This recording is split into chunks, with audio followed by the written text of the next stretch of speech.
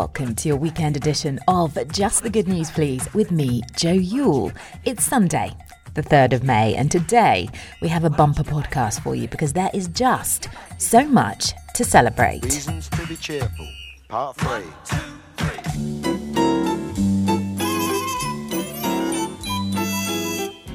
And we start with the simple fact that since lockdown, gardening, with almost everyone who's never touched their garden getting bang into their inner Percy thrower, and of course Margot from The Good Life, with marigold sales off the charts.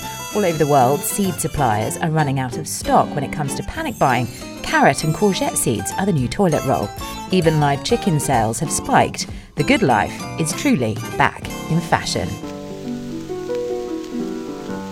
Now, one man is saying tit a lot on TV, and he and his daughter have launched their very own bird-watching club. In fact, it seems like the world and his wife have become armchair ornithologists since this staying-at-home business began. BBC presenter Chris Packham live streams wildlife from around his farmhouse in the middle of the New Forest, surrounded by trees smothered in ivy, primroses and old hedgerows. One of his pleasures is sitting under a hedge and listening to a robin sing, which he yesterday described: "It's just an eruption, an incredible drive to produce this cascade of notes, to say this is my space and my time, and I am going to prosper.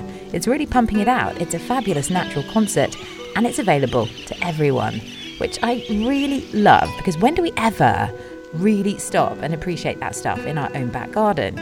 Packham, who has created the Self-Isolation Bird Club with his stepdaughter, zoologist Megan McCubbin, can see marsh tits, greenfinches, great tits and chaffinches on his bird feeder, and he's literally living his best bird life right now, with all the wildlife quite literally on his doorstep. But it is a beautiful example of how we've all been forced to stop, take a step back from the chaos, and really take this opportunity, our opportunity, to reconnect, not just with ourselves, but with nature.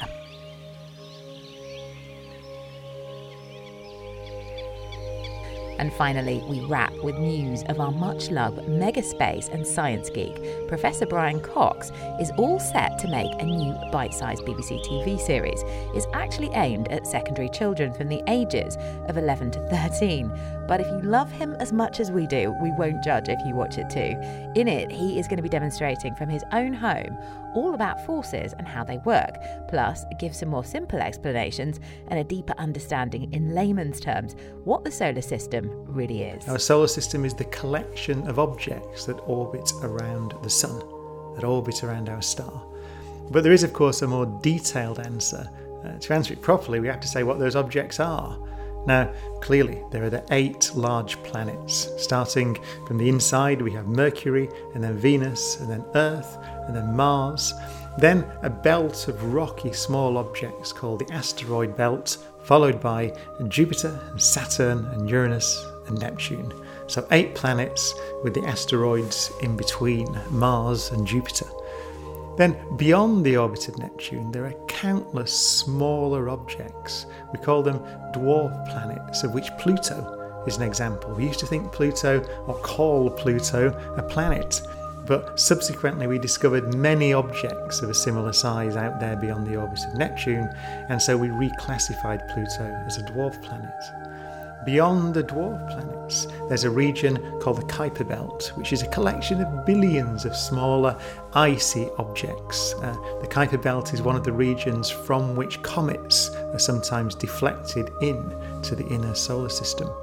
And then beyond that, there's a huge halo of icy objects called the Oort cloud. Again, a region from which many comets appear, which extends out, we think, perhaps as far as a light year into space, so perhaps a quarter of the way to the nearest star, Proxima Centauri. Haha. Yeah, you see, I just feel it's good. We celebrate our lives every day. We don't have to wait for our birthdays or all these celebration days, because everything at Christmas and Ileya. Aha.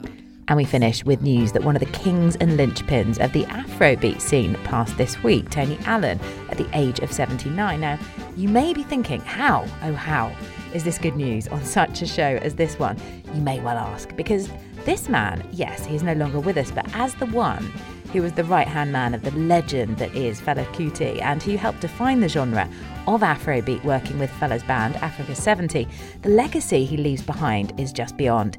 If you listen to the words of this particular track we're going to play you to finish up today's podcast, you will see why he's one of our all-time heroes. In fact, the words of this track almost feel like they were written for lockdown life. We'll meet you back here on Tuesday.